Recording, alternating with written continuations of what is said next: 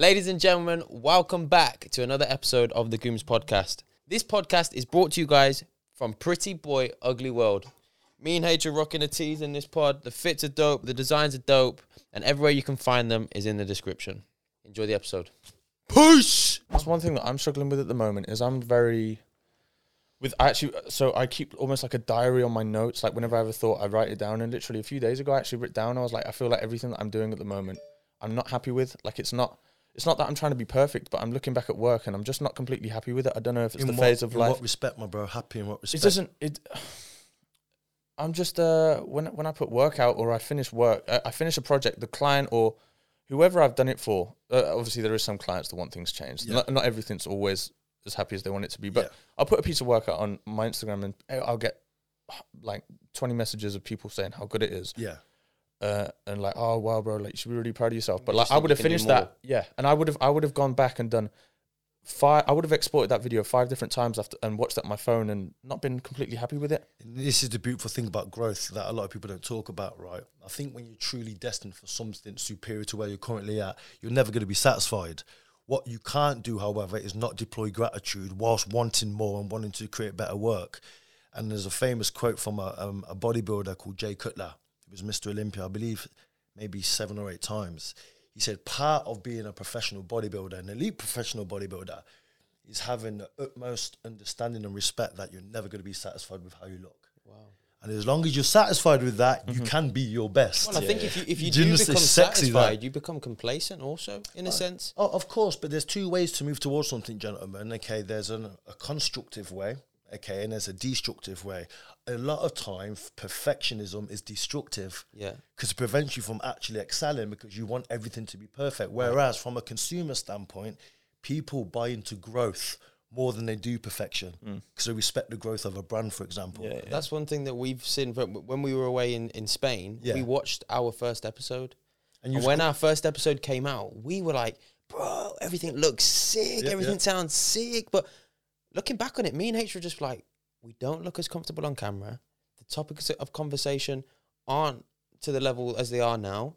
The way that the visuals are set up, we weren't even shooting in 4K when our cameras can shoot in 4K. Yeah, so our clips don't... Little things, tiny things that the consumer probably wouldn't notice and probably think, oh, this looks great, like we did. But now, 18 weeks down the line, we look back on that and think, look how far we've come. It's beautiful, and if you have the mindset of perfection from the start, you would not have this level of gratitude and appreciation now, which is inevitably the fundamental part of the process. We do it for this feeling. We do it for the growth factor. There's no point. We don't do it for finances. We do it because we get a feeling of satisfaction that nothing else can give us.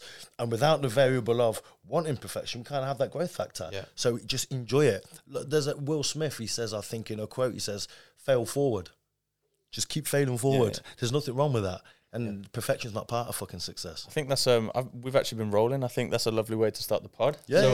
Everybody welcome to the fucking world, boy. Everybody, the people on the camera see the cheeky wing that I got of Big Rhys, man. Take it away. Everybody, welcome back to the Gooms Podcast, episode 18. As you guys can probably already tell from that start of the pod, this is going to be a good episode, man. We got Big Rhys. If you want to introduce yourself, man. Rhys Davis, one half of the Terrible Twins. I've got a lot to say. I've done an awful lot in my life in regards to competed at the highest level in regards to boxing. I win the ABAs. I've had a life full of interesting chapters. I'm sure we're going to discover it now on the call. So I appreciate you all watching me, listening to me.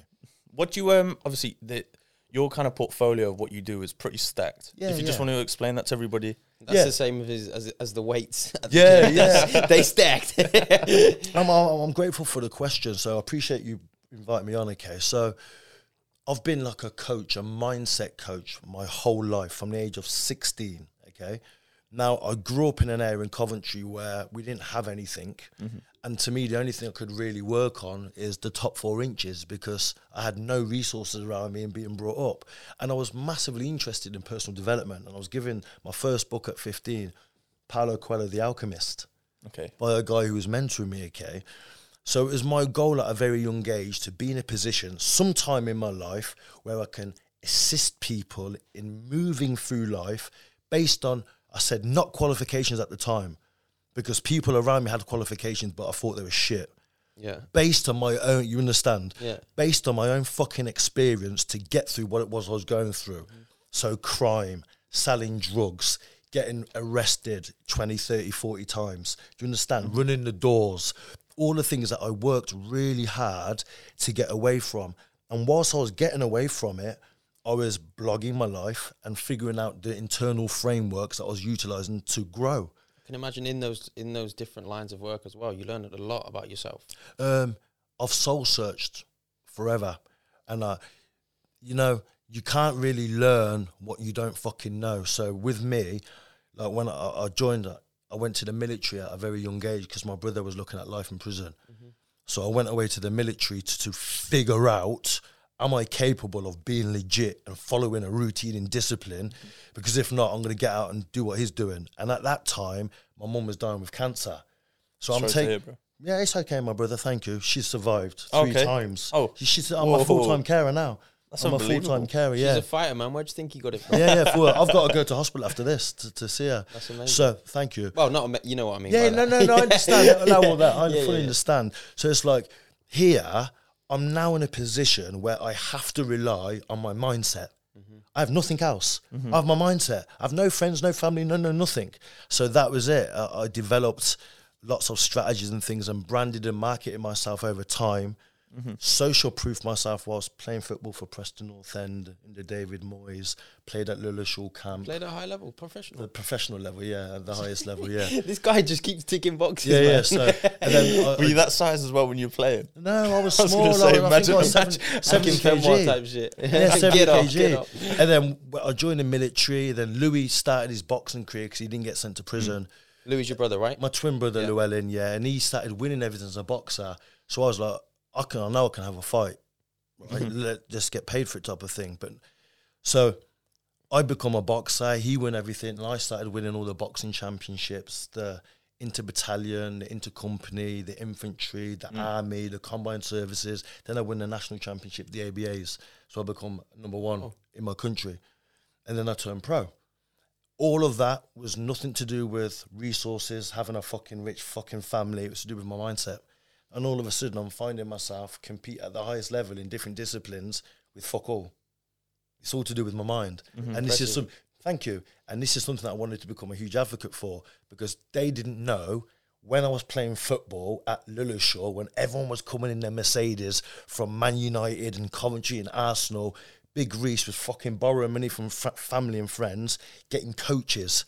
I'm going back to the shithole. They're going back to their fucking posh houses, right? I need my mindset 24/7. And that's why I've built everything around personal development, mindset, because that's all I've ever known. Yeah. How did you... That's all I've ever known, do you know what I mean? You said you started doing like mindset coaching from the age of 16, but how would you even coach like that? Because obviously coaching nowadays is so much more accessible to everybody. It's really, really interesting, mate. So I was in a gym called Future Fitness in Coventry, and it was it's an interesting gym because a lot of important or top of clientele went there. You understand? So with me being a certain way, me and my brother used to teach people how to strike and fight upstairs. So doormen would come to us that would be 20, 22 stone that couldn't necessarily punch people. Yeah. And we're saying, look, to be able to stand on the door rather than get yourself in a predicament, a strike will finish it, so on and so forth. So we brought all these people in, and there was just a running narrative that everyone who's lifting weights focus on the size of their muscle and how they look. And all the doormen care about one thing, how they look. No one's focused on their top four fucking inches. And the running narrative was, if at 16 years of age, I can look at a 35-year-old man who's 22 stone and communicate in a way in which he listens to me and changes his behaviour and what he does, I'm a coach. You're doing something right. I'm a coach. I'm a coach. I'm a fucking coach. I'm a coach. So I'm a 16-year-old man, coaching a fucking gangster out of jail, looking at me saying, yes, coach. I'm that guy. You understand? Now, what makes a good coach? Okay then, brother. So how I launched my coaching business was I was penniless broke on a mattress having left the army. I was on a mattress for 7 months. I got bed sores, right? I had that much low self-esteem. I used to piss and shit in a fucking bucket in my fucking bedroom. Tough. I shit you fucking not, right? I used to buy as much junk as I could with the money that my mum would give me for sugar. I'd eat as much sugar as I could in the morning to put myself in the sugar coma to go back to sleep. right? On one morning, I found a Yellow Pages in my bedroom underneath the rubbish of my fucking food, okay? And I was like, I need help. This is 7 months. I don't speak to no one or anything. I literally spend 23 hours in my room. It's like I'm imprisoning myself, right? What age was this? Because obviously at 25, 26. Oh, so you started on your uprise and then you hit like a plateau. The military, when I left the military, I felt like institutionalized and I was left to my own devices. No reveille, no roll call, no one to fucking... No purpose. Zero purpose. But then I spoke to this guy, I opened up the Yellow Pages and I opened it up, man, and it turned to C. And it was counselling, man. And I fucking went down the thing and there's a name come up and his name, I won't mention his name. And it was from a local gym. And funny enough, the local gym was a partnership of the gym where I began to learn myself. And I went through this meeting with him and I broke down and I said to him, look, I want to be in a position where I can just speak to people and they'll listen, get empowered and do something with their life based on the stuff that I'm going through. And at this stage, I'm on a mattress in a council house opposite a crack house. Yeah. In emergency electric, counting my chicken breasts and counting my green beans. I've got nothing. You understand? I think I had a car on finance I had to park 3 miles away because it was getting clamped. So I had nothing. So I spoke to him and he said, you can do it. And then I literally went away and within 3 days, I wrote my first business plan, which is a personal development and a fitness company. And I called it Veni Vidi Vici, which is Julius Caesar for I came, I saw, I conquered. Fitness and conditioning. So I got it tattooed on there and that's when I made my first, I think it was 5 figures from absolute scratch. And that was a different service because it was personal development with physical education. Right. But no one knew personal development then, so I didn't brand it or market it like that. So effectively you were a PT that just had an extra cutting edge. To them, yeah. But to me, it was all influence, manipulation, mind stuff. Does that make sense? And I did that from the age of 16. And what I've done is been able to access different demographics through my own personal achievements. Wow. Crazy. Does that make sense? Yeah. Because what it was, I remember documenting, I was in Coventry Town Centre, going past Thomas Cook, and it was holidays, and everyone was going on holiday, and I had nothing. And I thought, one thing I can do is tell people how I feel. So I flipped the camera and I cried, and I was leaning over a public toilet, and I said, listen, I'll tell you now, man, I'm going to have 7 holidays once. This year I'm going to have 7 holidays, and I will get emotional. And then I went away and I worked, and then I think it was 2 years later, I had fucking 22 holidays in a year. I travelled the whole fucking world. And I said to social media, it's not about that. It's about the fact that I had the ability to say it and do the work to achieve it. Because there ain't no fucking rich daddy around here. There ain't no fucking bank loans around here. There's hard earned cash that you have to make legitimately. Does that make sense? Yeah. Whilst navigating my way through various criminal offences and things, trying to straighten myself out. What did that year entail when you said, I'm going to go on 7 holidays this year? What did that next year look like? Yeah, so how did you take it to the next level then? It's very, very simple, man. People always ask me, how did you do it? And it's very simple. I've done the same stuff. I've just never quit. I've done this. What I'm doing now is what I got ignored 15 years ago. I feel massively ignored now. I should be up there with fucking turned around. I hold myself in high regards, okay? But it's like a case of when you believe in something, you don't become super inflexible in your own purpose. So then, how did I do it? It's identifying firstly what I had to do to fucking get out of my hole. And at this stage, Equita, Moorcroft, Barclaycard, I'm in huge amounts of debt because of some of the things that I used to buy and stuff in the army, and now I've got no income. Okay, then, so how much debt am I in? And at this stage, I've developed a huge phobia to letters because every letter that I received was bills. What's still to this day? Balance? To this day, I struggled with my partner has to open my letters. Okay, you'd open them and it would just say outstanding balance and be a number you don't have. No, it got past that point, family, because when it gets to the point of you're super fucked, they hand post it and there's no, we're coming to get your stuff. Oh, shit. And at this time, well, listen to this. My mum's probably got cancer for the 2nd time now. She's frail as fuck, and these debt collectors are knocking on my door. So what's happening to me now? I'm getting into violent altercations and getting arrested for it. It's not what you want. Whilst trying to get myself out of trouble and out of debt. And create this new life. Yeah. And create this new life, right? So then, this is what I did. Started my coaching business. I was on my mattress, and I told social media I was super busy in my office, but I'm taking on some new clients. by that time, everyone knew I was in the military and I'm a former ABA boxing champion and a retired professional boxer. Everyone booked in. But what I did you have a social media presence at this time? Yeah. I have a very complex story. I got reached out by a photographer called Simon Barnes in London. Right. And he took us under our wing at a very young age. And he said, you're quite unique in regards to how you look and what you say. You should start a twins page. And we were like, fuck off. We're from the streets, bro. Why would I want to be online? Yeah. To get arrested? No, thanks. And then I looked into it and thought, oh, this is an actual thing now. Like, I don't need gift gaffs and Blackberries and little burner phones. Yeah. If I can bring an online presence, maybe this is an opportunity where I can actually utilise some sort of my potential rather than making bad decisions. Yeah.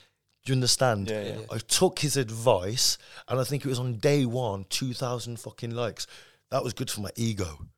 So I like that feeling. But the issue that I had was I never knew how to convert the attention into monetary statuses. So I got very pissed off with the platform because 3 or 4 years was just sexual attention. Yeah. Mainly off fucking guys asking for socks and pants. It's fucking real talk. We get the same stuff. No, we've had it. So real I got some feet pics the other day. Standard, yes, I get it on a regular basis. But then it's like, I can't monetize. So that then led me to understand how to learn how to brand myself and market myself. Yeah. Obviously, I had to learn myself because no resources to get a coach and things like that. I'd say it's a lot more accessible nowadays as well to understand how to brand and market a personal social media page, because through my TikTok anyways, if I'm scrolling through, like, there's plenty of content teaching people how to do this. Really fortunate. There's a lot of examples. Right? Yeah. Really, really fortunate. And a lot of it, I think, adds a lot of value to the individual. But at the end of the day, a lot of people say, Rhys, how have you built the brand presence? Like, for example, when Grant Cardone and Alina Cardone come to the UK, they asked a question on their Instagram, who do you want us to collaborate with? They got 1,000 messages saying Rhys and Louis. Like, that's different. I still can't believe that you had to sit down with them guys. What was it like talking to? No, so we're like, it's not talking, it's like, we understood each other. He understood we were on the rise or trying to establish ourselves, and he wanted to cater for that. When he was in the UK, what no one said was all the other podcasters were paying him X amount of money to be on their podcast. He come to my podcast for free. We got pissed before, we got pissed after. I took him out to the boxing after. That means you're doing something right, the next day. No, it's just one of them things. Yeah. So it's like, when you have genuine values are aligned with other people, you get on. Yeah. There's no, you just vibe. Real respect. Real recognizes real. And if you watch the actual YouTube video, you will see the rapport between me and my brother and Grant especially. And his wife, Alina, she's fantastic. We fucked her up in the gym the day after boxing. So it's nice because I think putting yourself in those environments, sometimes when you're on the rise, you can alienate yourself from super successful people, such as personalities like Grant Cardone, Gary Vaynerchuk, Les Brown, all of which I've spoke to. You know, what was it like talking to Grant? Because Grant for him, I remember when just watching so much of his videos. Hard work. In what sense? Right. So Grant, I love you, but everyone knows what you're about. He's alpha, isn't he? Well, yeah. He's alpha, and he's walked in, and I'll share this massively openly. You know, I was nervous. He's an inspiration to me. Of course, you know? Someone that you can look up to, right? And I was like this, I shouldn't be this nervous because it's a collab. But I'm like, he's just a super admirable, powerful motherfucker. Yeah. And I was shitting myself, and we got this, I got a Rolls Royce. Everywhere I used to go was Rollses and stuff. And we pulled up in our Rollses, and we hired out a very expensive room that had a Harley Davidson in the middle. It was a full-on beautiful production and so on and so forth. He comes in wearing shades with this fucking aura. Yeah. I see he's got his Gucci's on. I've got my Gucci's on. He's got his shades on. I've got my shades on. I'm like, it's going to be a clash here, right? He walks up and he says, what the fuck are them on my feet? And I said, you cheeky fucker. So yeah. No, but I was wearing the tartan ones and he was wearing the fluffy ones at the back. So I pretended to throw a punch. And Lou was like, oh, for fuck's sake. I recently threw a punch at GC. And we just got it off like that. Yeah. And it was really, really, really fucking good. Really, so effectively, really good. He probably broke your nerves and broke the ice with that comment, which made you come into the element of... Massively. Do you know what I mean? But can I say one thing, though? Even though the banter and the rapport was there, I never once didn't gauge the fact that that guy is super fucking powerful. Like, yeah, we had conversation, yeah, we had banter, but at the end of the day, in those situations, I'm the sponge. I'm the student. Yeah. Like, everything that you tell me, his wife, the day after, we went out, I had a boxer boxing for the British title who I sponsored from South Africa. So we went out, got T-shirts. He won the title and things. Grant and Elena were there. I went out and got fucked. Had about an hour sleep and then coached Elena. And then we did a big, massive podcast in the boxing ring. And she told me something that I never knew before. And I don't know what the figures were, but they were like something like 30, 40, 50 million in debt. And they were fucked. They couldn't get out of it. And they turned it all around. And she was saying on the podcast how absolutely challenging and soul destroying it was. So the level of admiration I have to be able to just breathe the same air with them, let alone listen to some of their stories, that's the level up. Wow. That I think everyone should experience. When did you link up with Gary V? Gary V I said no to. What? And the reason being was I went on a massive, I'm a culture hacker. So if I think someone's great, by that? So if I like a culture, for example, personal development, what I'm going to do is find a way to access the top people in the culture to be compared by.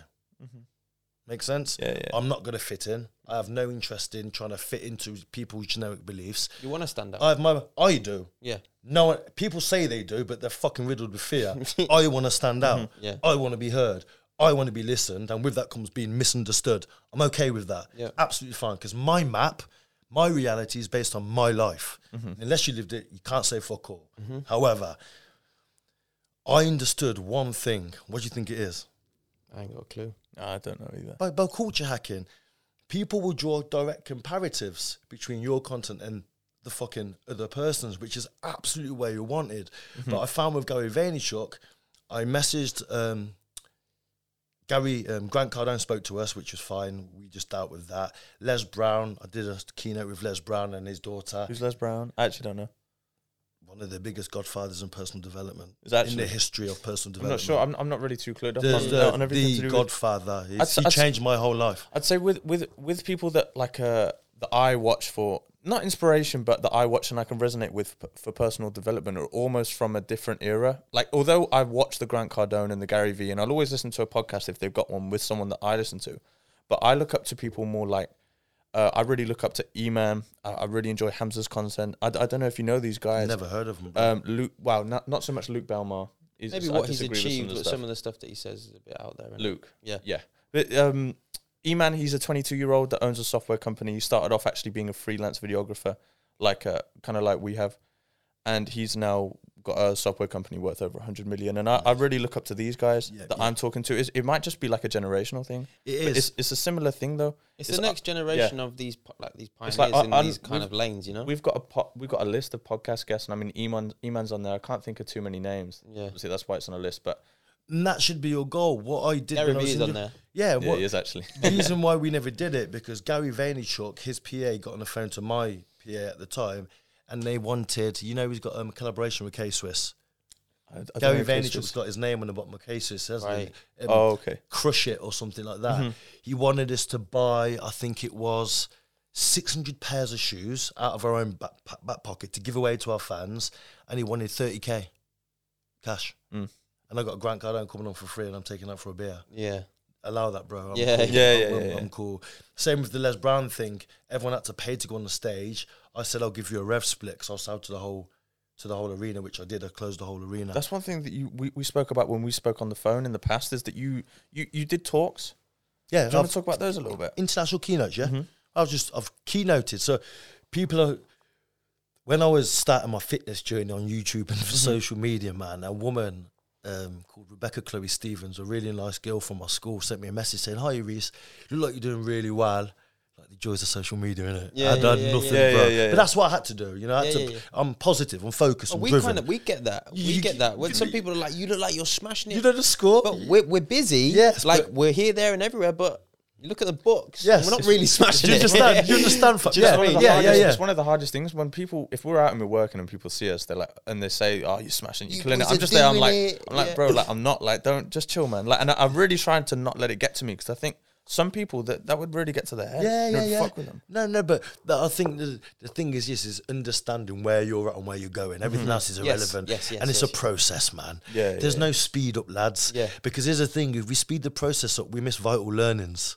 Lessons and discoveries. And as well, obviously, you'll know better than me, because I haven't got too much of a journey yet, and it sounds like you've got one hell of one. Yeah. But the journey, from everybody that I've ever spoke to with any kind of experience, said is more often than not the best part. I think 100%. And because what you do is you set these goals. They could be emotional goals, financial goals, or materialistic goals. And when you achieve them, you go like that.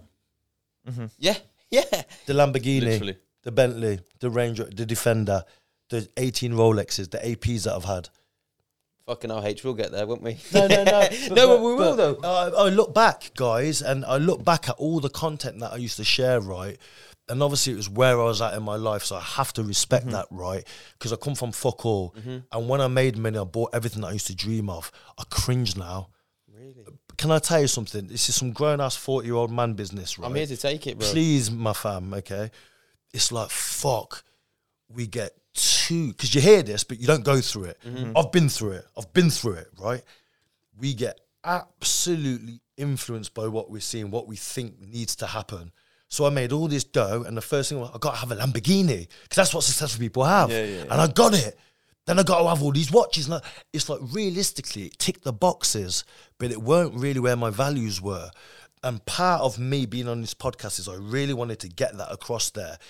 Really, truly follow what properly makes you happy, because there are so many fucking things online that take your attention without you even knowing it. Yeah. Without you even knowing it. What truly makes you happy? There. Me, just helping people, bro. Watching people go, like Chris said at the start, you know, watching someone go from A to B and to C. But what I love, right, me, is having these awkward phases during a program when I'm coaching someone when they're transitioning.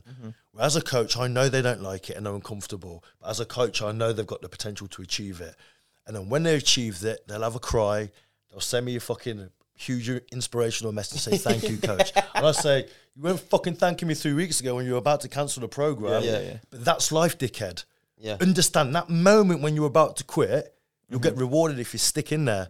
And that's a universal lesson I like to coach in my program. And that's what I love. One that's thing amazing, that you said, thanks, bro. One thing that you said before that really resonated with me, and it almost like made me kind of feel like I'm doing the right thing, is when I asked you what you did to go from that position where you said you were going to go from 7 holidays and you did 22 and stuff like that. And you said you just did the same thing every day, which you're still doing now. I was like, it kind of gave me like, okay, I am doing the right thing, because that's what I'll be honest, I am questioning myself a little bit lately, because the business isn't going exactly how we want it to. Not to say that we're doing absolutely terrible, but it's like, it's tough.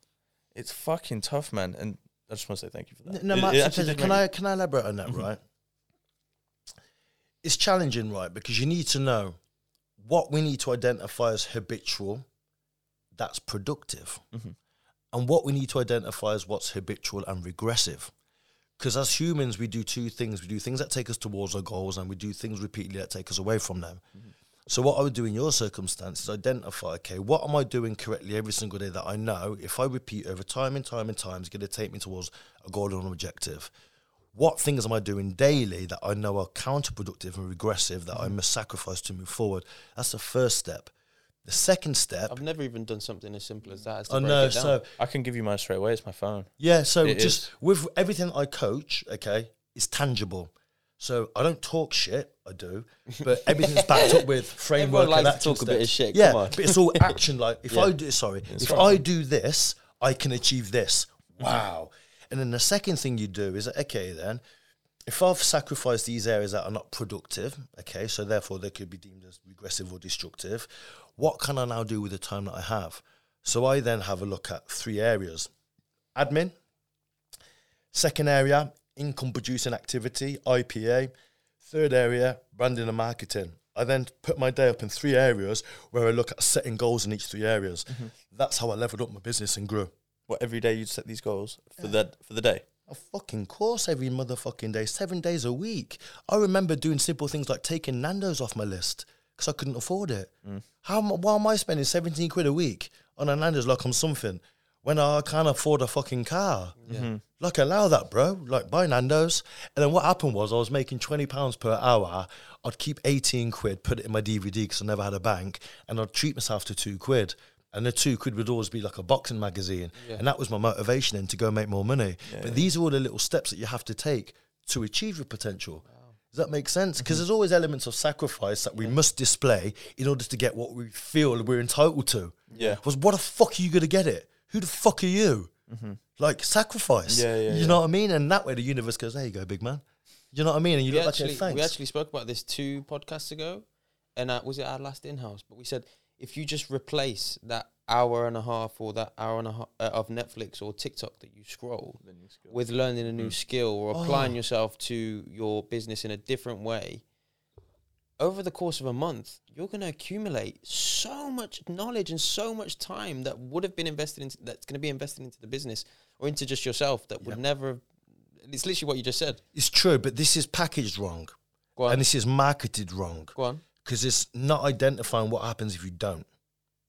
Okay. What it's doing is selling a concept. Give up Netflix and learn a new skill.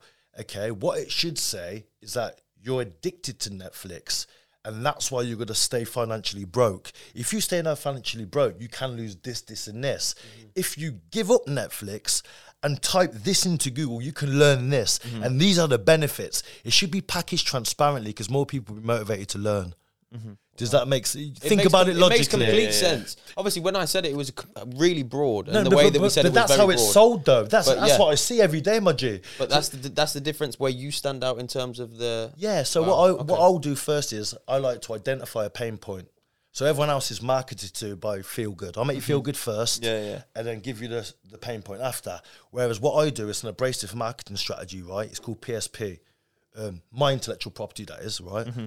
It's identify a pain point. I'm then competent enough to rely on my values and my experience to offer the bespoke, innovative solution directly for that pain point. I then design a product or a call to action to sell to that person. I do that to the masses online. I've done it on my podcast. I've done it on stage, publicly speaking, and I do it in conversations. How do you identify a pain point? Through conversational change. It's a skills. It's a coaching strategy. So conversational change. Yeah. So if I was to have a conversation with yourself or your dad and build a level of rapport, it's up to me to identify what the person is trying to establish during the communication. Right. Does that make sense? It will be then up to me to identify where I want to take the conversation. Mm-hmm. So it's influencing people through talk, through communication. What I like about, have you heard of NLP? No. You've not heard of it? NLP? No. Yeah, so all the successful people that I've ever followed, they've always had certain skill sets, certain mannerisms, certain behaviours that I've always thought... Makes sense. Well, how'd you get that? No one that I know's got it. Mm-hmm. No one in Coventry's got that. So I was like, I want to know about that. All that stuff that they all seem to have. And funny enough, like NLP kept on popping up, and it's like understanding the frameworks behind and between communication. And that's what I like to try and deliver when communicating and working with people, because you can influence people every single day. So what does NLP mean? Neuro-linguistic programming. Right. Okay, so there's certain pillars to NLP that enable us to understand communication, how we receive information, how we communicate to other people, and body language. It's really, really, stay out of influence. So have you heard of I'm a little bit like, whoa, like I want to find out more about NLP, honestly. Yeah. So you know Jordan Belfort? Yeah. So he's a trainer of NLP. So that's what he does. Sales in a sense. NLP is sales. Effectively. Yeah. How are you going to talk? How are you going to walk into the room? Your presence when you're selling your product. Physiology, body language, tonality. Okay. His NLP is the biggest influencer model on the fucking planet. Ashton Kutcher, hugely into NLP. Jim Carrey, hugely into NLP. Yeah. All some really successful people that are massively into personal development on a level that they don't communicate online. Go and look at Will Smith's content. That's a guy that's deeply into personal development and NLP. Mm-hmm. He knows a lot about the mind. He knows a lot about body language and physiology. Really intelligent. Mm-hmm. Really intelligent. One thing that I wanted to ask, and I thought of this before you came on the pod, was what do you think of the characteristics and the traits of someone who's hyper successful?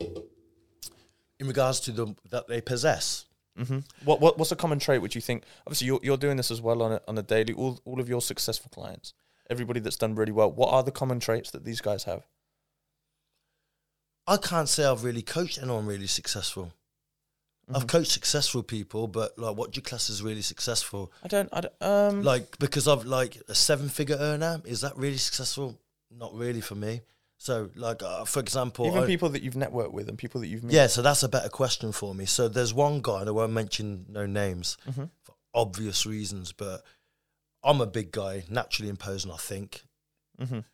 And I met him and I shook his hand, and his energy, demeanor just said to me, you need to listen when I speak. I'm a man of value, and if you don't listen, there's a consequence. And I'm unsure what that's going to be, right? And please listen, you laugh, but listen to this fucking story, right? I had a coffee business. It was one of the biggest retailing coffee businesses in the country. I think we were doing 40k of coffee every fucking 14 days. This company identified me as a top coffee seller, so they flew me and my brother to LA to get an award. I'm over there hustling coffee and doing this stuff and get to meet this guy in front of all the other people. And I'm Rhys, you know what I'm about. And I go up and say hi. He introduces himself, and I thought, you don't seem that scary. And I sat down, and my phone rings, and it's to make a sale of coffee. And I thought, this is a perfect opportunity to impress him. That's what you're doing, it. Like, I'm selling in front of the big boy. He shut you down straight away. No, worse, bro. Don't laugh, man. Bro, man. Sort of answered, increased my pitch and tonality, because I know everyone's listening, thinking, now I'm going to get a bit of a round of applause, because that was a smooth sale. Do you know what he said? He says, do you think that fucking impressed me? Do you think that fucking impressed me? He says, do me a favour, just fuck off. I'm like this. What? My that brothers... would affect you as well if that's someone you looked up to. No, I'm not a pussy like that. Okay. I'm not like that. I'm not like that. So it's like, oh, okay then. How it did affect me is I'm going to take this cunt's head off now. But don't speak to me like that. On a level, like, okay, on a professional level, you have something about you. But if you speak to me like that, I'll just take your head clean off, you fat cunt. I'm that guy. So I go outside and my brother runs outside to have a word with me. He says, calm down, just go back in. And I go back in and he pulls me aside and he speaks to me personally after he's publicly embarrassed me. And he said, I fully understand why you did what you did. And why I did what I did is because you were me. You are me. We speak every day. To this day, he lives in Malaysia, bro. He gave me a multi-million-pound opportunity that I turned down several years ago. It was to do with cryptocurrency. But it was a guy to this day, to answer your question, an inspoken demeanour. What does that mean? An inspoken energy. Okay. That means you're there. Yeah, he never even opened his mouth. You felt the aura, who are you, my bro? Like, give me a bit of that, because that's different. Yeah, that's dope. Like, you understand that's you've been through processes to have that energy, because you don't just get that by school and giving stuff, right? Yeah. And another thing is, right, please pay attention to this, especially you viewers, man, right? In NLP, you have different values levels. I'm paying a lot of attention as well, please, by the way. Please. I'm sponging right now. And in NLP, you have different values levels, right? And you get values levels, and the goal is always to be values level 7. So if you were to go to values level 7, there'll be like 30, 40, 50 bullet points of all these wicked traits and characteristics that you have. That just all the uber successful people have. But the question is, how the fuck do you get to values level 7? How do you get all these traits? Through processes and hardship, right? And one trait that I love about super successful people that I'm yet to master, and I would love you to master it way before I have, is your ability to emotionally detach from certain aspects of your life and still be progressive and productive. Such as what? Okay then, so here's the thing. You know, I did the Arnold Classics and placed number 2 last year. I was homeless. I was prepping from a car. None of you knew. Social media never knew. I was homeless, right? I've just gone through... This time last year? Yeah. Homeless. Everything pear-shaped and I was struggling, right? So that was homeless. My brother getting carried off planes with armed police. 2 days before I had to do something. My mum almost died. Me flipping my car. That. It's fucking the process. And you still emotionally switched away from that with your end goal? Or you didn't? I got on stage and won. Yeah. I had the ability to do that. I flipped my car, squashed it in half. I got told I should have been dead. Went to the gym 3 hours later, detached. Everyone else would be crying on their bed. I almost died. Do you know what I mean? Like, things have happened. I won't go into it, but a few things have happened where I've put myself in a couple of sticky predicaments. It's like, oh, I still have to progress.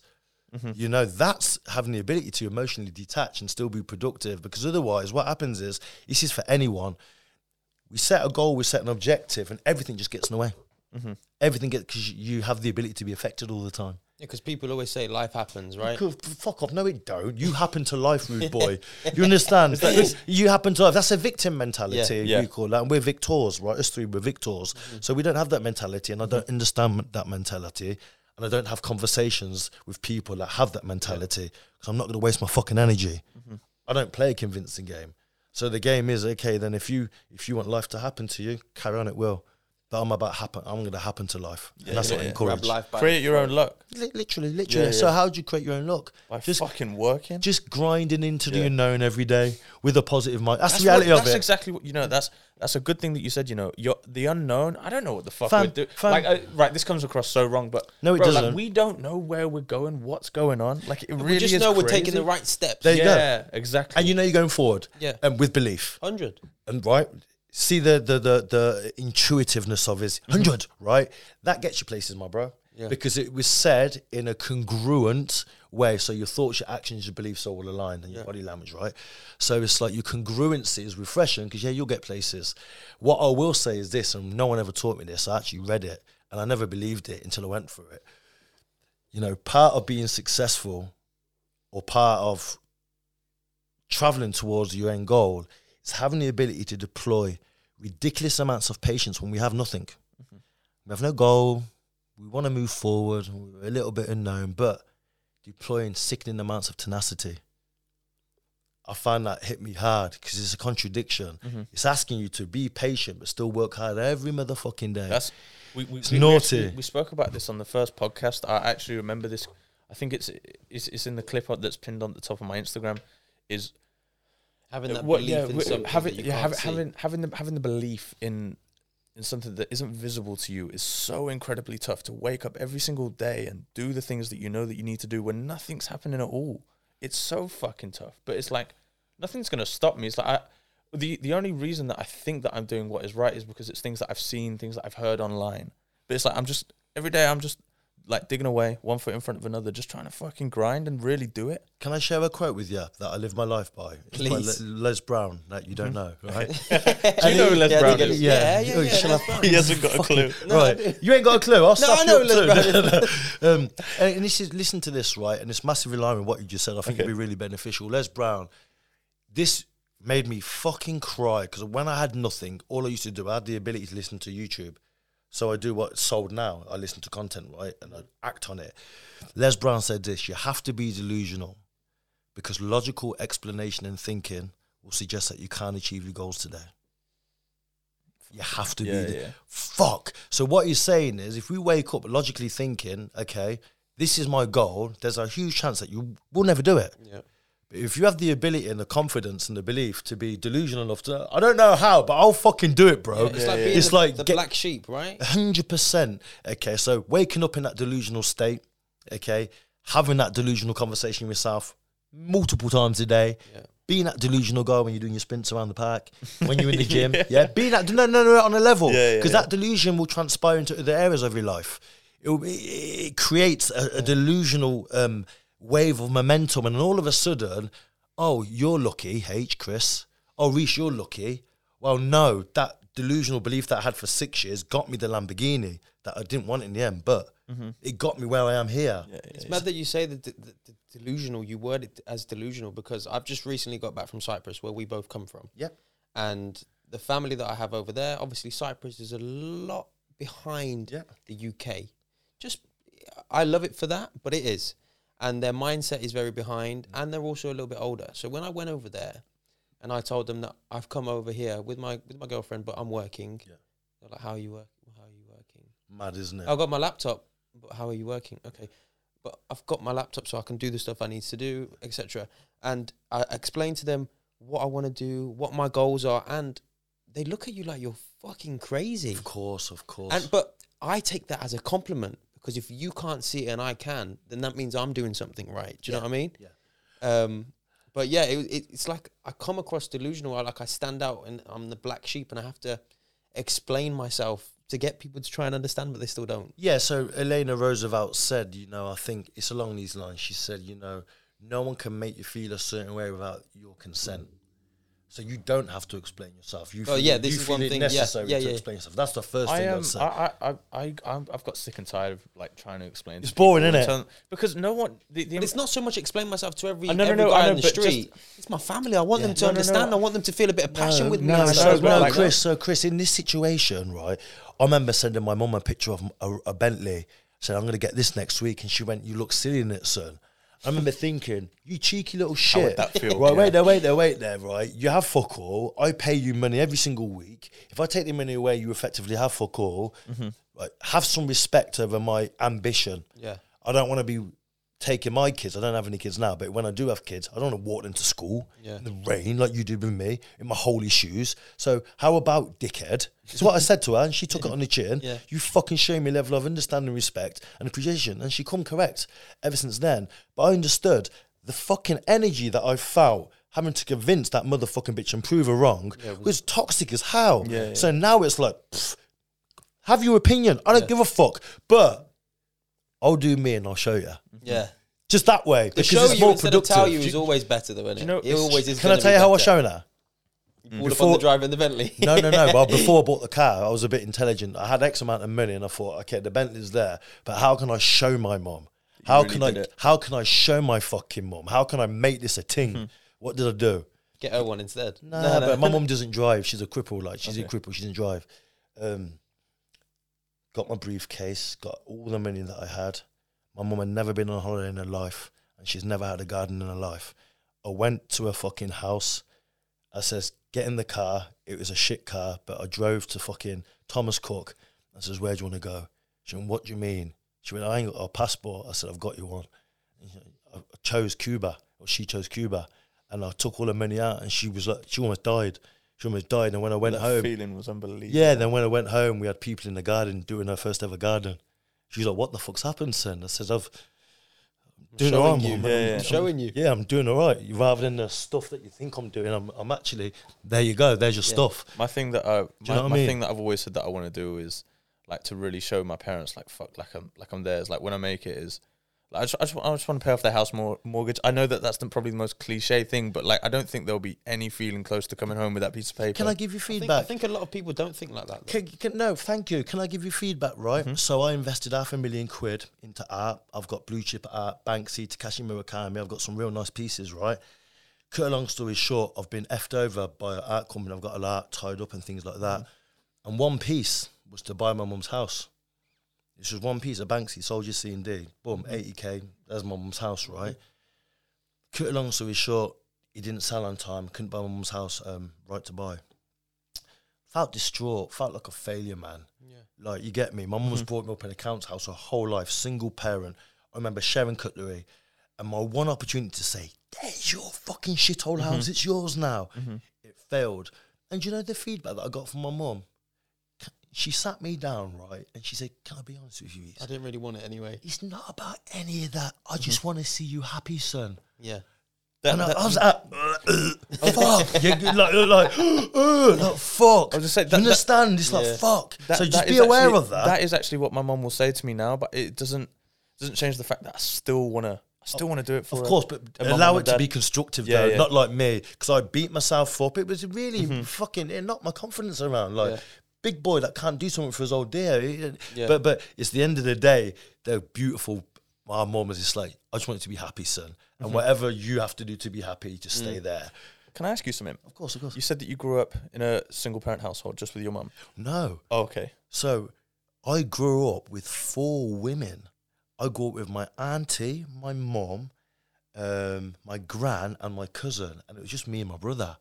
So I grew up in a female household, being mollycoddled like a fucking that's woman. Exactly what I was going to ask. What was it like growing up without a male figure to look up to? Bruv, right? All I knew was love. I knew we were poor, but that was fine because everything was about love and affection, right?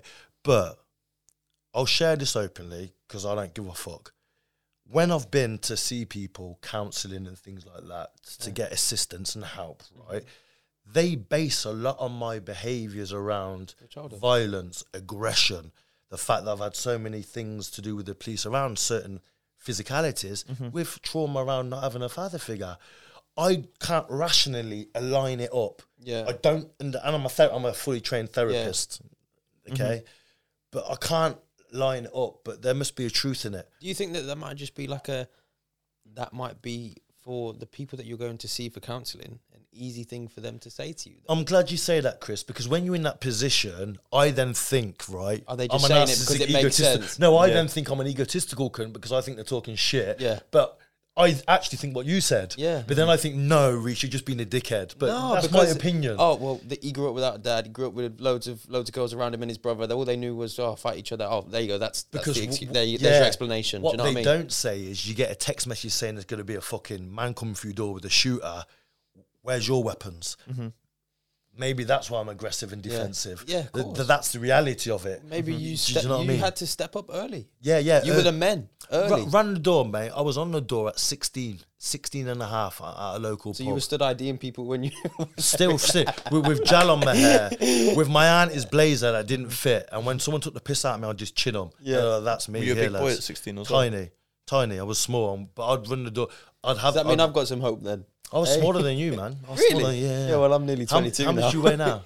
About 70, just under 75 kgs. I boxed at 81. I was at 81. 16? No, so at 22, I was 81 kg.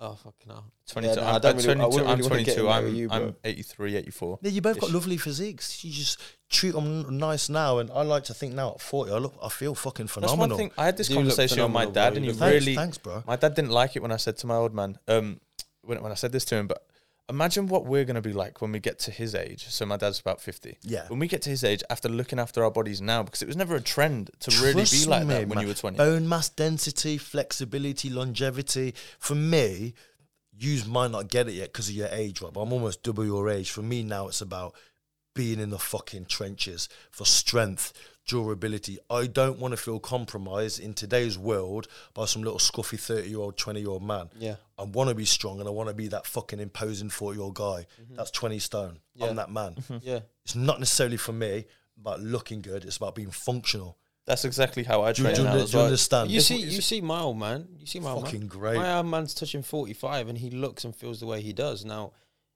people can look to their older generations and think, oh, well, I won't be like that. But it's kind of like, I have to be like that and I have to level up because otherwise I haven't evolved. Do you know what I mean? It's beautiful to see, and I've made the mistake. What I never discussed is when I put down my 7-figure program, I fucking did all the things that I had to sell, coaching programs, duration of the coaching programs, how many mentorships and all that. It was really easy to do. And I had a good community online, you know what I mean? Yeah. It weren't challenging. To say it would be a lie. But what I never factored in, gentlemen, was any level of health and fitness, man. So what happened was, right, I contracted a chest infection. And this is when I was doing about 60, 80K a month, residual profit, right? Dope. Yeah. And then I'm drinking red wine every evening and having a few Monte Cristos every evening with a couple of nice Japanese whiskies, right? Because it was a lifestyle. Have this lung fucking thing. I think nothing of it, but it's there for 6 or 7 months. I'm thinking, it's just cough. I go to the hospital, they do a scrape, take my bloods. Then they give me a phone call saying, come in ASAP. At this stage, I'm shitting myself. Yeah. Because like, I've had a... Yeah. And he basically sat me down and said, your new lifestyle is going to put you in an early grave. I'm telling you, he looked me in the eyes and said, I'm telling you now. So I cried in front of him. Then I went home and went live. I said, guys, please understand I've made a big error. One that I never thought I'd make. I chased money and I got it. But it was detriment to my own health and longevity. So then I started a huge shift of intertwining personal development with physical education. So I use NLP and physical education to create a more resilient, better person. Because I don't want anyone to fall into the trap that I did. I think I had cone tits and everything, lads. It was horrific. If you look good, you feel good, though. Health is the anchor to me. Like it really is. Like waking up every day and training, eating whole foods, making sure that I'm putting the right things into my body. Like that for me. Like if I didn't have that, like I'm not happy. Not that I'm not happy, but I don't feel myself. Yeah. So we had this happiness scale. Yeah, happiness within ourselves and happiness within business. And we knew we had so much more to fulfill in business, right? So that meant the work that we had to do compromised our own happiness. So we didn't have the time to go to the gym. We were doing 21-hour days around the country, 21 hours to build to 7 figures. So we had to make a decision. I was just very grateful that I had the discipline to revisit health and fitness again, to be here now. So what did you do? Did you drop your output in the business to input more of yourself? I stopped. I stopped by, not interested. Me and my brother, we need to completely change. We're going down a path that we don't like. Wow. And it was a horrible decision, man. So you stepped from an £80,000 a month profit business. No, first what we did was I cancelled all the events. So we had 78 scheduled events for the year. We just... Which obviously had a paycheck next to them all, right? Every single one. Every single event was sold out, brother. Really loyal community. Amazing. Really, really loyal. So you cancelled them? Just cancelled them. Just watched the bank go, cancelled them. They're like, now what? And I was like, I'm building my own. Why? Because I want to interfuse physical education with personal development. That's it for me. It's that. And what was happening, and I'll be transparent, and I hope 99.9% of the motherfuckers that turned up watch this, that I was creating clones. So all these people that lack identity are coming to my rooms, listening to what I say and how I say it, and going out and copying me. But you're not listening to the content. You have to find your own self within things that you're... And to prove that motherfucking point, the ethos of my work is ROI. What does that stand for? Risk of investment. No, it doesn't. ROI? Yeah. Risk of investment? No. That's all of investment, no? No, yeah. So it's all the same shit. You know no better. So I designed an ethos called return on individuality. Right. What a beautiful way to focus on personal development. You only get out of life when you double down on yourself. It's a beautiful way to build. That's a lovely saying. Thank you, my G. And I got that when I was on the shitter. It's no word of a lie. I made it up when I was on the shitter. I get a lot of good ones on the shitter. I was driving on my own. Yeah. Shitter, driving on my own. H gets him in the shower and running, right? No, shower and walking and running as well. Yeah. When I'm running, I don't know why when I'm running. It's just when you're in your own thoughts, isn't it? Endorphins, when you're just in yourself. thoughts. I really enjoy my own company. Wait, do you it's one of the greatest things. Is that a fact? You give off endorphins whilst you're on the shitter? No. Oh, no. What I did was... The way you said endorphins, stuff like that, I was like, wait, what? I said I was in the gym preparing for a show and I looked a certain way and I remember flipping the camera saying, look, this is no banter, please take me seriously. If you pick your nose before you do an exercise, but pick it in this way 4 times, it's anabolic. And you will put on fucking size. Just tag me and I'll give you a free training program. Listen, I was fucking inundated, man. I was like, damn, this was like 12 years ago or whatever. I was like, fuck. Me and my brother used to play some games. That was part of the process, learning and building a brand. Were you getting people tagging videos going like? Oh, yeah. We've done some. Whilst building the brand, we've built some really cool miniature communities, like clothing communities that we've sold around the world, you know.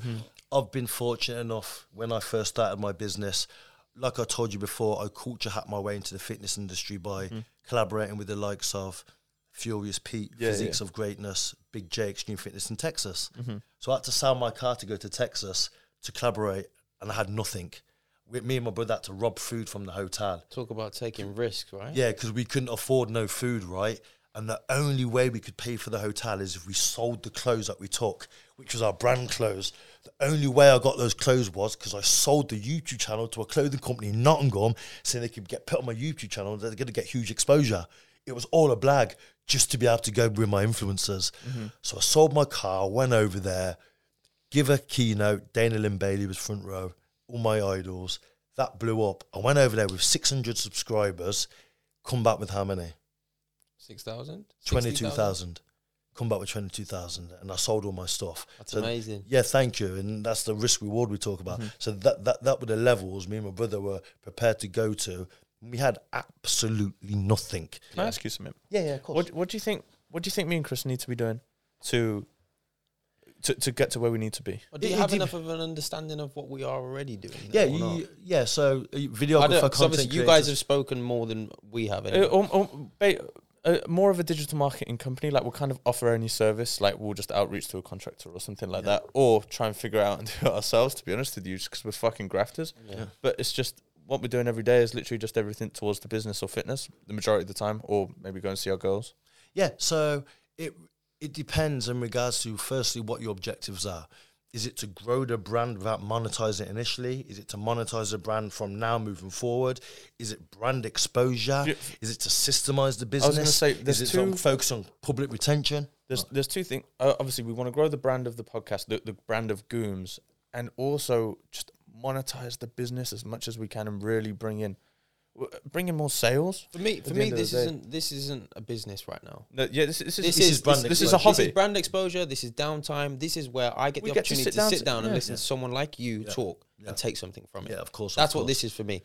and I can see myself doing it for 20 years. Beautiful. Longevity. Yeah. The pod's fun. Even when it's an in-house, we just get to sit down and chat. Chill, Chris. man. Yeah. Vibe with the right so people. if people can come along with that and kind of tune into us guys and listen to us guys and take value from the conversations we have within ourselves and with guests, and we can then monetize it further down the line, amazing. But in terms of the business, we want to run up some fucking money. Do you know what I mean? Yeah, of course. So it's two different. It's here. It's let's grow the brand, but here it's I want to make some fucking bread. But they run synergetically. You think? I know so because I've ran this model myself. I had the podcast, which is Champions of Mind. Okay, that was done in London in Mayfair. We had our own studio and we'd bang content through there. Yeah. And the other side was I had my my coaching business. Mm-hmm. With my coaching business, these were in-house fucking events that we market to the public. Now, away from that, understanding the use of what I was coaching people to communicate online and stuff, I then built a media company. So I had a sister media company and they all ran together. So how do you use to level up in this situation and predicament? Firstly, my first interaction with H, okay, I shown an interest. Immediately, you were long in replying in regards to, I'll get back to you in X amount of, you've just what the fuck? I want to give you money. I'll get back to you when. You need to have something there ready, framework sent, because there's something called an impulse purchase. Right. Give me time to think or compare your prices or to look at anyone else's work. You've lost me as a sale. That was the first thing. I thought the first point of so attack client acquisition. It's not attack. But it's giving an opportunity. That's the wrong framework. Yeah, it is. Because attack, I don't like that word. It's no give people an opportunity. So I was like, wait there. I've just expressed an interest and he's now asking me to wait. You can fuck off. I don't want to give you my money. That's how I think. Yeah, respectfully. Yeah, of course. Yeah. That's just how I think. And the second thing is, okay, then, what am I getting other than just videos? Because anyone can do videos. I know every videographer in the country. So objectively, I felt that you need to be saying, okay, then, if I produce this for you, ideally, we can start achieving this. But I didn't really get that from you. I can just do videos. So I'm like, I'm not spending any thousands of pounds on any videos. To be fair, when you reached out to me, it was like literally at the start of my journey. I remember it was... I understand, but you asked me questions, so I'm just saying. Yeah, 100%. Yeah. You know what I mean? So then it's that. And then it's thirdly, it's like, people like yourself, you need to understand you have a really unique skill set that people actually need. You can't build a brand without people like used to. So it's like, okay, then you need to fucking identify certain specific pain points in each industry, then provide solutions that only you two can provide together and push that towards people. Does that make sense? For example, reels on education, selling. How many packages are you selling to coaches, online coaches, to say if you produce X amount of reels, published and targeted to the right demographic, we can increase your revenue by or exposure by. I don't get any of that yet, and that's the type of stuff I think people feel you need to show someone what are you going to get out of just a nice fancy video. That's it. How are we going to increase your revenue and start bringing you something back? I said this to Chris the other day. I was listening to an Alex Hormozy podcast with Stephen Bartlett, and Alex said how he grew his coaching business was he had a formula that he also had this formula which he was selling to gyms when they'd launch, and then he turned it into a coaching business. Yep. But he said he had a formula that he would do, and he knew that it worked, and he would just sell this time and time again. Yeah, this is. I think that this is really what we need. Is we need to come up with that formula that we haven't quite got yet. So I completely agree with you. Right, I'm glad you brought that up. Thank you. Right, because when I look back, when I was deep in 60, 80, 100k, 300k in an hour.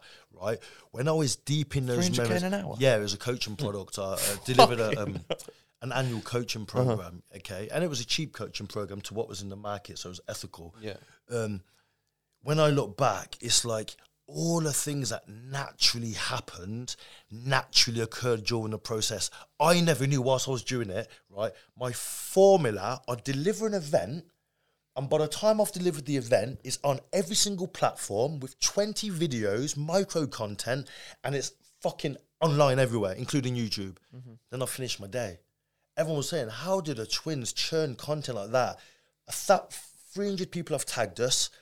Everything was just so synergetic. And that was a formula that we naturally found. So what I'm saying to you is, I don't feel a formula is something you can sit down and strategically plan. I think if you go through the process enough times together, you're both intelligent enough to figure out what works the best. Do you know what I mean? I don't think it's something you sit down and think, let's figure this out because of. That shit, that's good. Okay, let's tweak it here. And that's just time. Yeah, and it comes from experience. What works, what wouldn't. Let's, do you know what I mean? Take that one from that one, apply them together, see, okay, maybe we're on something here. Thank you. Yeah. And I think books take you further away from that. I think books can take you further away from your process and your truth because that's theirs. Okay, so I think used to with your intelligence, knowing your end goal, knowing what it is you want to do and being happy to fail your way there, but understanding that your services is valuable.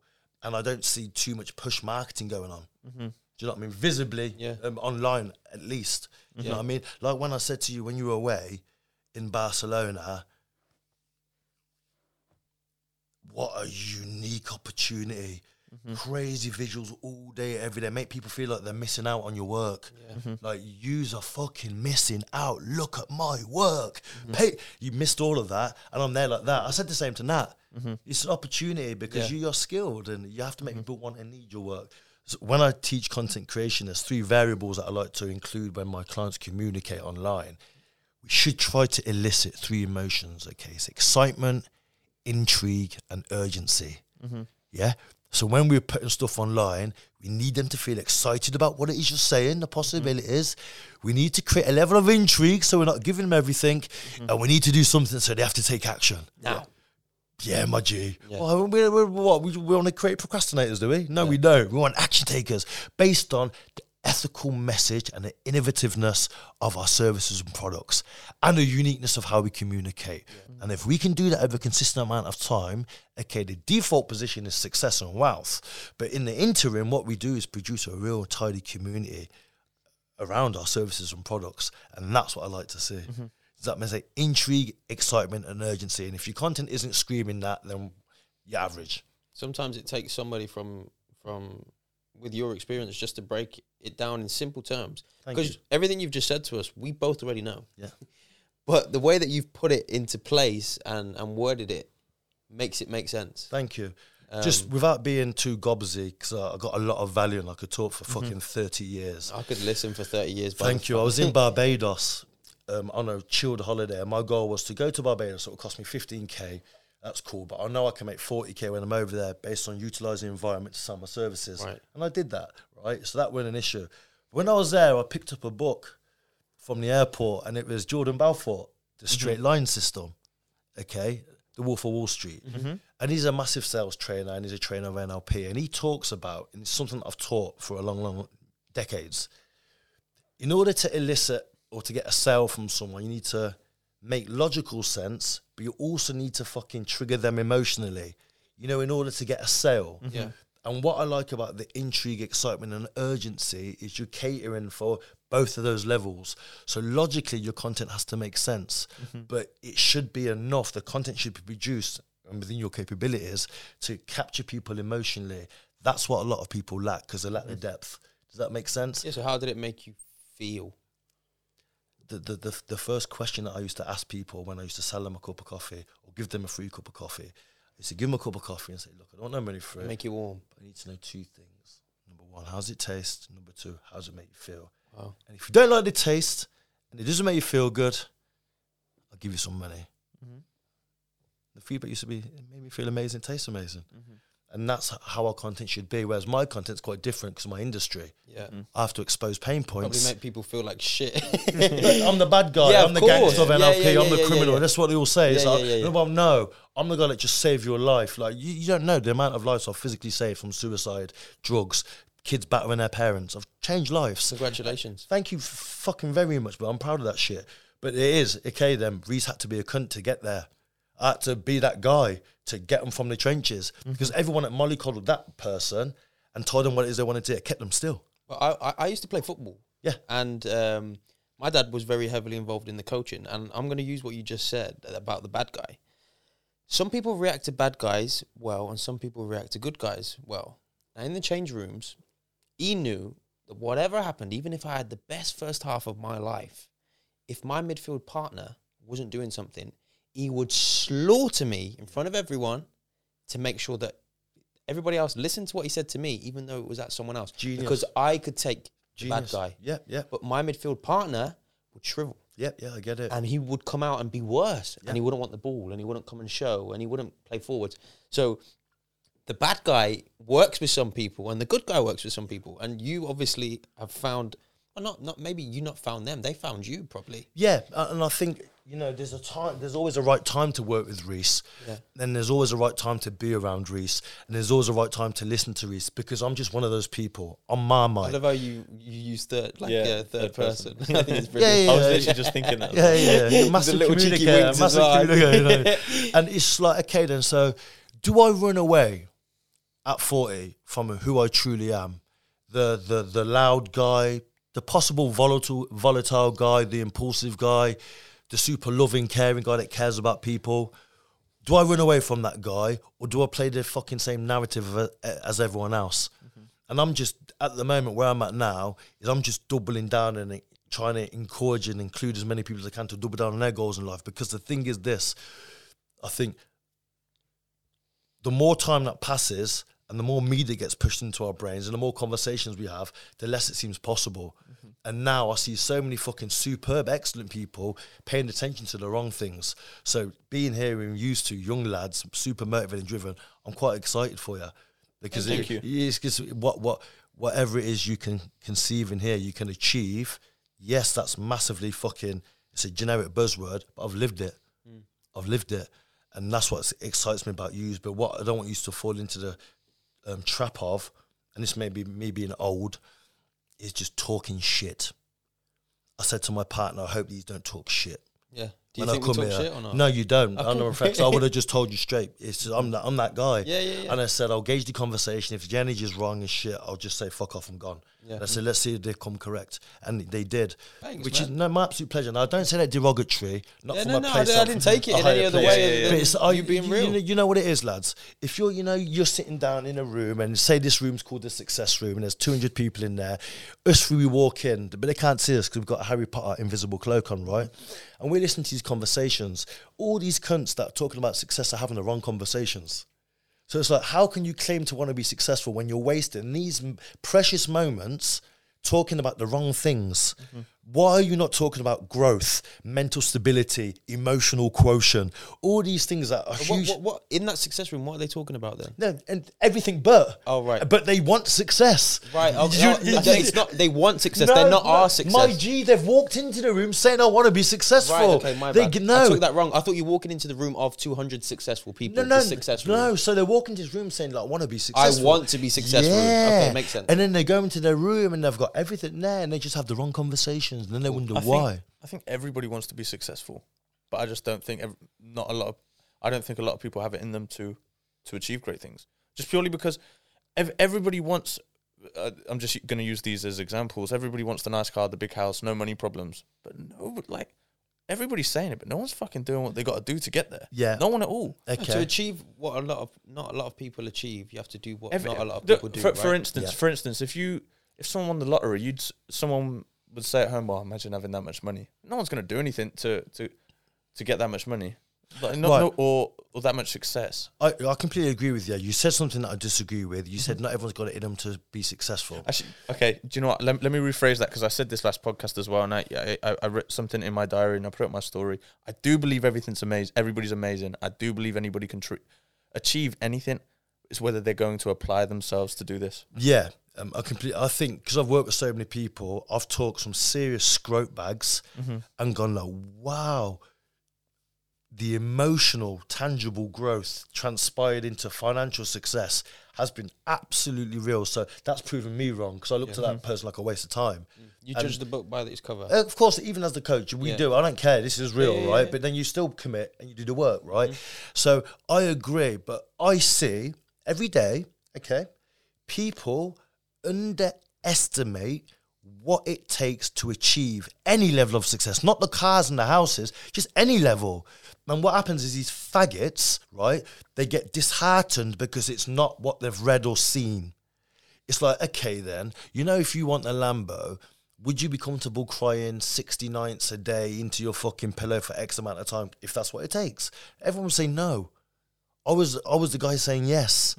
You know what I mean? No one says this. So the fact of the matter is, anyone can become successful. People are just not prepared to pay the actual price. Do you think that that's because it's so accessible for people to see the end goal now through social media? My G, right? And I'll you can see the Lambos, you can see the watches, you see the big houses, you see the supermodels, and people think, well, if that 22-year-old like E-Man that's got a software company did it, and he's 23 and he's got it, I can get it, and it's going to be quite easy because he's done it in this time frame, etc. It's insane, right? Because I had a Defender 110 Can edition.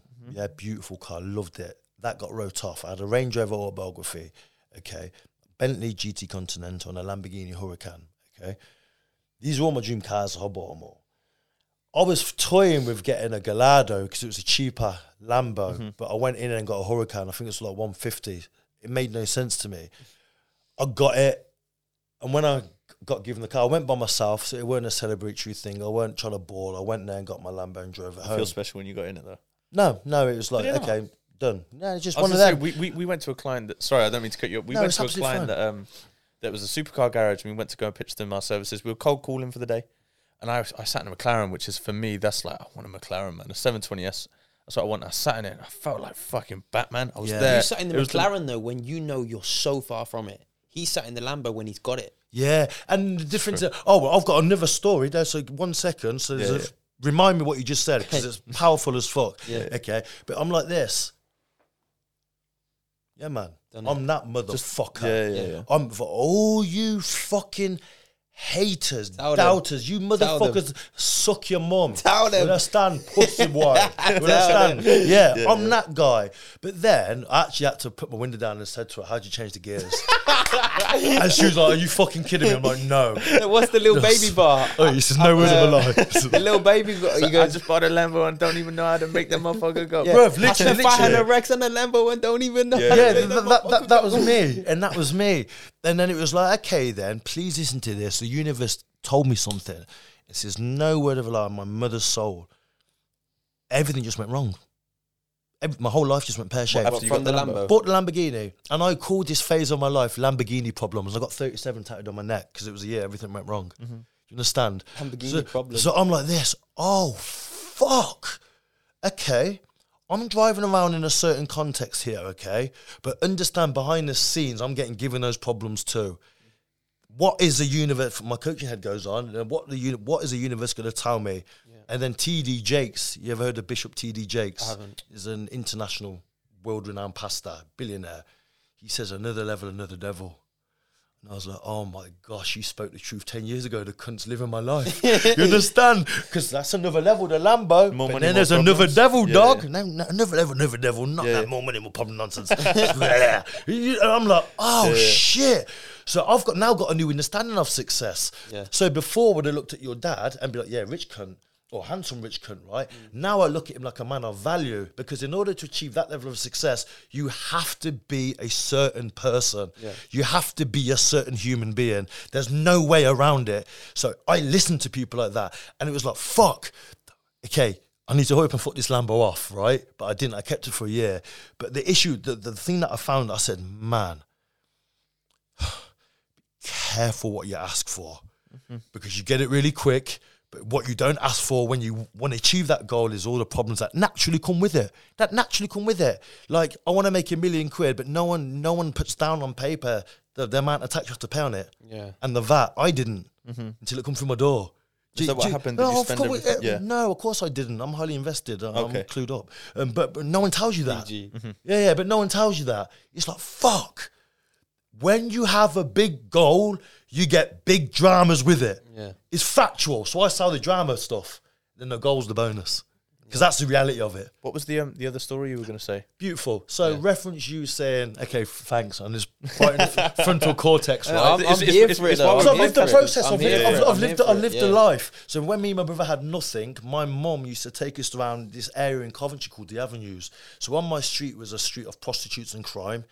I'd wake up and naturally physically fight people if they're being loud in my street because I wanted to sleep for school and training purposes. The Avenues had nice cars and all of this kind of stuff. Beautiful houses, bro. Yeah. There were probably 4-bed houses, mate. But to me, they look like mansions. Yeah, they look the best thing in the world. Yeah. And I'd go down there and I'd be like, and it's like, because I used to suffer with anxiety as a kid. I could never sleep at like 2 or 3. My mum used to take me there to give me peace. Yeah. Right. And then anyway, and me and my brother had this fucking narrative as well, maybe if we expose ourselves to things, even when we can't have them, we're not in a position to get them, what would happen universally?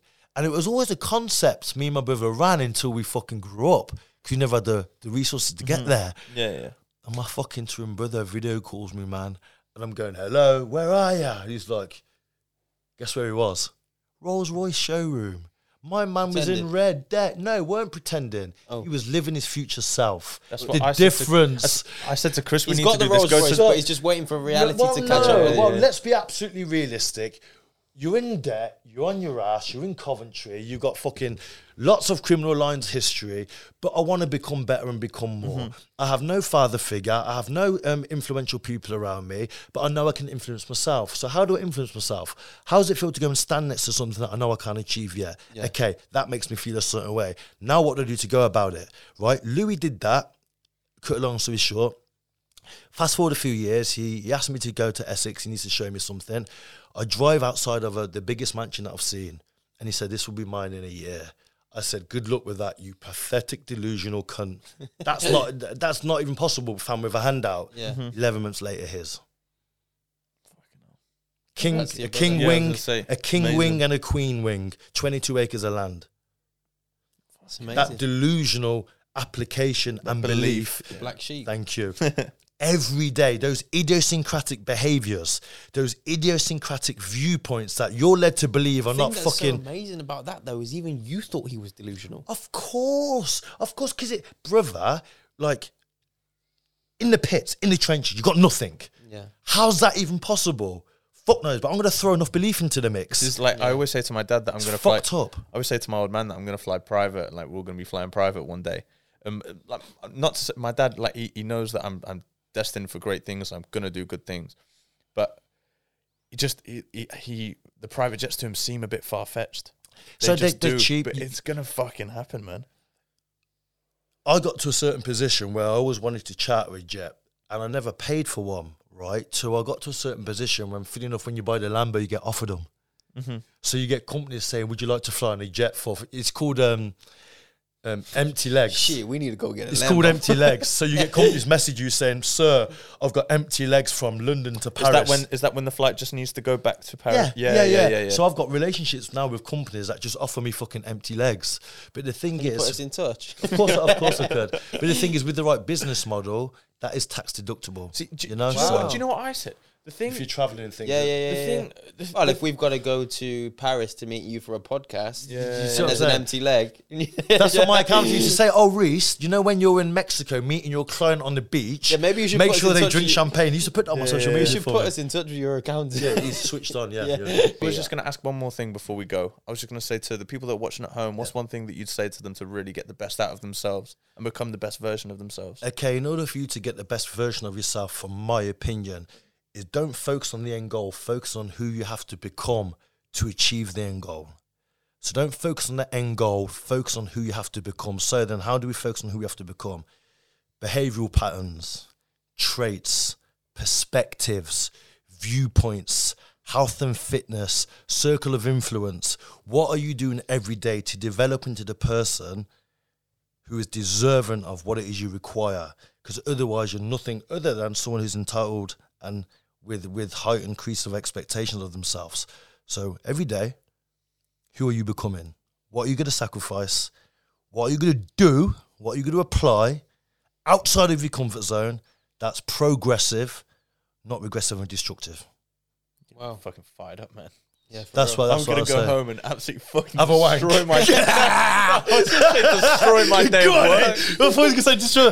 Can't you edit that? And I'm going to destroy my day. 1 hour later, to the toilet. Looking. Do you know what? Actually, funny story. I actually don't masturbate. Do you not? No, I used to. I don't anymore. I haven't for about almost. Probably coming up to about. Probably coming up to about 8 months now. I admire. Do you masturbate? No. No, I admire. You know what? Fuck it. I don't. Yeah. But sometimes, like, I might break. Bang. I might break the seal. But like, It's like intimate, isn't it? Yeah. It's like, it's me and me. Legend. You make it all organic. Candles and that. It's intimate. Yeah. Sometimes, bro, they say on the now that there's something, nothing's better than like a one-on-one touch. You and you, bro. I got a new missus who's 36, and I think at that age they're at their fucking prime, and she doesn't give me time to relax. It's really interesting. No, because it's, you know, when it's like 4 a.m. and you're deep in sleep, and you're like, what are you grinding? There's nothing to grind on me for.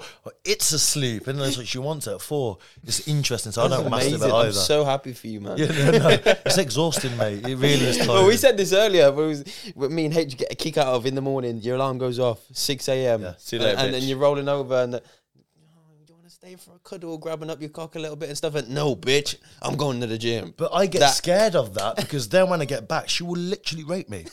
Bro, you know my girl, yeah? She's 53 kg. She has the best butt I've ever seen. She will sit on me for 2 hours and refuse to get off, and to the point where I'm saying, I'm probably dug out your insides. Get off my dick.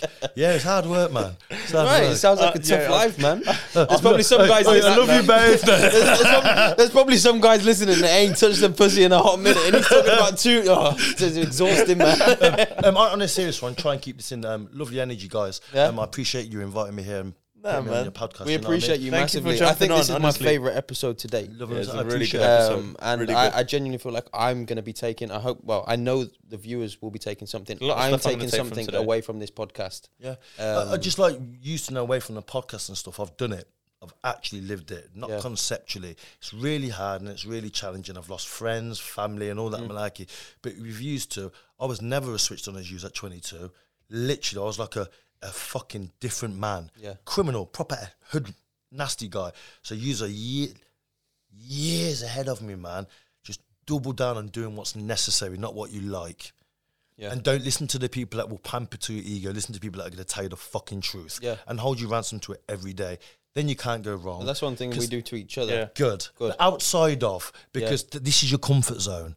I wish I got given that advice when I was 22 because I got in my own way. Mm-hmm. You know what I mean? So people from outside that aren't scared to tell you the truth. Yeah, man. People that will expose you to levels. People that will say, no, that's not good enough. There's more to do. Mm-hmm. Why are you setting low expectations for yourself for? Yeah. That's what you need consistently, because otherwise we plateau and we get comfortable. Makes sense. And when you reach a certain level of success, it's about making someone, holding yourself accountable to someone that's going to teach you about it, all the fucking egotistical implications that come with being wealthy. I never got taught about it, but I got humbled in my own way. You understand, which is another podcast. But I'm not yet to discuss that yet. You understand? So it's heavy, but understand that I think you want to right trajectory. Thank you, man. Thank you. And keep your quirkiness. It's fresh. I love Thank it. You so much, I love the energy, man. Look, we're just us. Yeah, I know you are, but the problem is when you don't brand and market yourself to push out there, you're giving people a disservice because more people should be seeing you. Yeah. You get me? So if you're just us, push you out more because more people enjoy it. Thanks, man. Thank you. Thank you, man. You're happy, lad, yeah? We both really appreciate you coming, giving us your time. We know you're a busy dude. On the way to hospital now to see my fucking mum, eh? Yeah. I hope that everything's good. True shit. Make sure that you, thank you as well for just all the kind words. Thank you for jumping on. And make sure that you follow us on Spotify. Make sure that you subscribe on YouTube. Like the video. 5 stars on Spotify is... Do all of that stuff, man. We've got to keep the lights on. But yeah, everywhere that you can find Rhys will be in the description. And we'll see you all next week. Love. Peace!